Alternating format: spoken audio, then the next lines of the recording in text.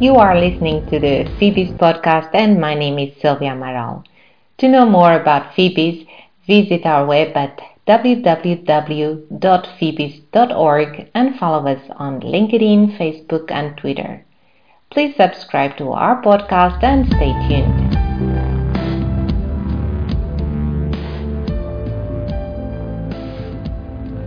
Welcome to this month's episode of the Phoebes podcast. Today it's about the new AML package. Joining me is Philippe Cruz, CEO of PetData, a RegTech company. Hello, Philippe. Hello, Sylvia. It's a pleasure being here. Well, thank you, Philippe, for joining again, and let's go straight into the matter because there is a lot to talk about. What is the new AML package presented by the European Commission? First, I believe this is the most ambitious AML package because it focuses on many challenges that have been identified in recent years in several different areas. In particular, the package seeks to respond to the latest money laundering scandals that have been revealed by media. Accounts must also be taken of the fact that suspicious financial activities involve around 1% of the European's annual gross domestic product, according to Europol data. But personally, I believe it is more than 6%. The package presented by the European Commission consists of four legislative proposals, three regulations, and one directive. One regulation establishing an European AML authority in the form of a decentralized European Union regulatory agency. Other is a new AML regulation that gets to harmonize a set of rules, including a revised European Union list of entities subject to AML rules, known as obliged entities, and which also includes reference to beneficial owners. And the third regulation is revision of the 2015 Funds Transfer Regulation, an AML directive which will replace the current directive of 2015 and will include provisions not suitable for inclusion in a regulation and which will require transposition into national law, such as rules applicable to national supervisory authorities and financial intelligence units (FIUs) in member states. I see. So, why the application of three regulations instead of directives? One of the main challenges that the package seeks to reply to is the fragmented way in which the current directive is applied in all member states, with new regulations directly applicable in the laws of each member state, without the need for transposition and adaptation to a national legislation. Okay, and could you give us a summary of these guidelines? Now, very briefly, the Single Rule Book introduces a single set of harmonized rules, including, for example, more detailed rules on due diligence, on ultimate beneficial ownership, and the powers and tasks of supervisors and FIUs. In relation to the regulation on the establishment of a European Money Laundering Authority, EMLA, it will accelerate this constitution, which will act as the central coordinating authority for national authorities to ensure that the private sector correctly and consistently applies European Union rules. Regarding the revision of Regulation of 2015, it will allow to track crypto assets transfers and limit large cash payments. And how will this EMLA help member states? AMLA will cover a problem that has been repeatedly identified: the inability of member states and the EBA, European Banking Authority, to effectively supervise the financial and non-financial system in order to prevent money laundering. AMLA will be responsible for directly supervising the highest risk entities in the financial sector, called select obliged entities. These will benefit from having a single supervisor rather than multiple national supervisors, which will simplify compliance with the applied regime. Indirectly supervise the non-financial sector too. These will still benefit from more harmonized rules with fewer divergences between different national regimes. And last, coordinate the FIUs of the member states. AMLA ensures that supervision that used to be essentially in the capacity of states will now be a European effort. This will be difficult to negotiate with Council, but Member States will have essential help in combat money laundering. In the non-financial sector and in some aspects of the financial sector, in non-selection selected obliged entities, the states will continue to be the main player, with AMLA taking on a coordinating and supervisory role. The creation of the authority will enable supervision to be more centralized in a single entity and not in several as has been the case in the past. It will give states less room for free thinking, centralized information, data, etc. It should make the fight against money laundering more effectively, fast and coordinated. AMLA will also be responsible for creating coordination and control mechanisms between FIUs of all member states. With regard to supervision, the effectiveness of enforcement changes between member states due to differences in national resources and practices.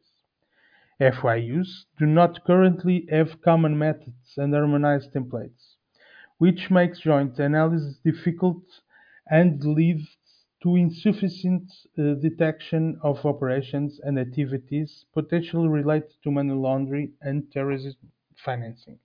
The authority will play a vital role in improving the exchange of information and cooperation between FIUs. The authority will serve as a support and coordination platform, assisting the work of FIUs, notably in the joint analysis of suspicious transition reports and suspicious activities reports, with a significant cross-border footprint. In addition, the authority will enable the development of common reporting templates and standards to be used by FIUs in the European Union. All obliged entities, including purely national entities with any cross-border activity, should therefore benefit from improved supervision, thanks to the efforts that will be undertaken by the European Union Authority to help all national supervisors achieve the best levels of performance and better feedbacks from FIUs, allowing for more effective reporting of suspicious transactions and activities. And will this mean that national authorities will be emptied of their role? No. National supervisors and FIUs will remain in place as key elements of the European Union AML enforcement system. The European Authority will only replace national supervisors for a small number of cross-border financial sector entities in the highest risk category. The new package will create an integrated system of AML supervision in the European Union, with close involvement of national supervisors and the European Union AML Authority. The authority will also play a key role in supporting joint analysis by national FIUs, but will not itself be FIU, nor will it replace national FIUs. This model already works in banking supervision without major problems. And although states will always find it difficult to give up supervisory powers to a European authority, the fact is that in the areas where this already happened, supervision improves and the application of European law becomes easier and more uniform with the internal market. At the end of the day, these are advantages, not so much for the states, but for the market players, who, by having greater consistency of decisions and greater harmonization of the application of rules, have an easier time in a cross-border operations without unnecessary difficulties. Very clear. Thank you, Philip. And could you tell us more about this single rule book? Yeah, the single rule book refers to an integrated regulatory framework of an email, which will include both directly applicable rules and requirements imposed on obliged entities, replacing certain rules in a directive with more harmonized and directly applicable rules in a regulation will eliminate the need for transposition work in a member state and facilitate the activity of cross-border entities in the European Union. Finally, the greater degree of harmonization of anti-money laundering rules in a number of specific areas will facilitate the implementation of domestic policies, controls, and procedures throughout the internal market. Some examples of importance of harmonizing and leaving less creative space for member states is in the better and more detailed definition of PEPs and beneficial owners, for example. Member states will certainly be better prepared to combat money laundering, for sure. Very well. And what is the recast of the funds transfers regulation? In relation to the revision of Regulation of 2015, this regulation will better regulate fund transfers through crypto assets by determining greater traceability of amounts and actors. This will also limit large cash payments, as it will forbid the selling of goods for more than 10,000 euros in cash. I see. And what can you tell us about the sixth AML directive? AML 6 Directive will contain provisions that need to be transposed by member states in order to maintain the necessary flexibility of the national AML system. The proposed directive will therefore include the rules on the organization and institutional setup of the future AML systems at national level. AML 6 Directive not only takes over existing rules, but also includes a number of changes compared to the current legal framework, which are intended to improve the practice of supervisors and FIUs and cooperation between competent authorities. These changes include the following. The competence and tasks of FIUs are clarified. A minimum set of information to which FIUs must have access is defined. The powers of the beneficial owners registers are clarified to ensure they can obtain up-to-date, adequate, and current information.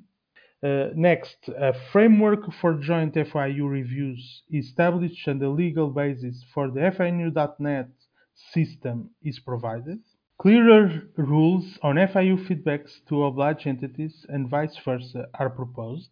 The competencies and tasks of supervisors are clarified, and at last a common risk rating tool is introduced to ensure harmonized risk-based supervision. We are coming to the end, Philip, but I have one more question. What are the expected deadlines for the implementation of the various measures? The deadlines will be those of the ordinary legislative procedure. Each proposal is following its own path. At the beginning of 2023, they will be approved and published. So, with the war in Ukraine and the energy crisis, I will say it will be late 2023 or early 2024. Single rule book is its complete version, including the necessary technical standards, should enter into force and start being applied by the end of 2025. In order to allow the necessary time for AML Authority to become operational and to develop the single rule book, the new regulatory framework will apply 3 years after its adoption. AML Authority will be established in 2023 with the aim of starting most of its activities in 2024, achieving full staffing in 2026, and beginning direct supervision of certain high-risk financial entities from that year. Direct supervision can only start when the harmonized set of rules is completed and applicable. It will therefore reach full resources by the end of 2025. And 2026 will be the first full calendar year in which the authority will be fully resourced. Crystal clear, Philip. We know what to expect from this AML package now. Thank you for your clear and detailed explanations. It has been a pleasure to have you in the FIPIS podcast, and we look forward to a next possibility. It's a pleasure too. We would love to hear your feedback and thoughts for future episodes. You have been listening to the FIPIS podcast. If you like the content, please subscribe. Thank you for listening.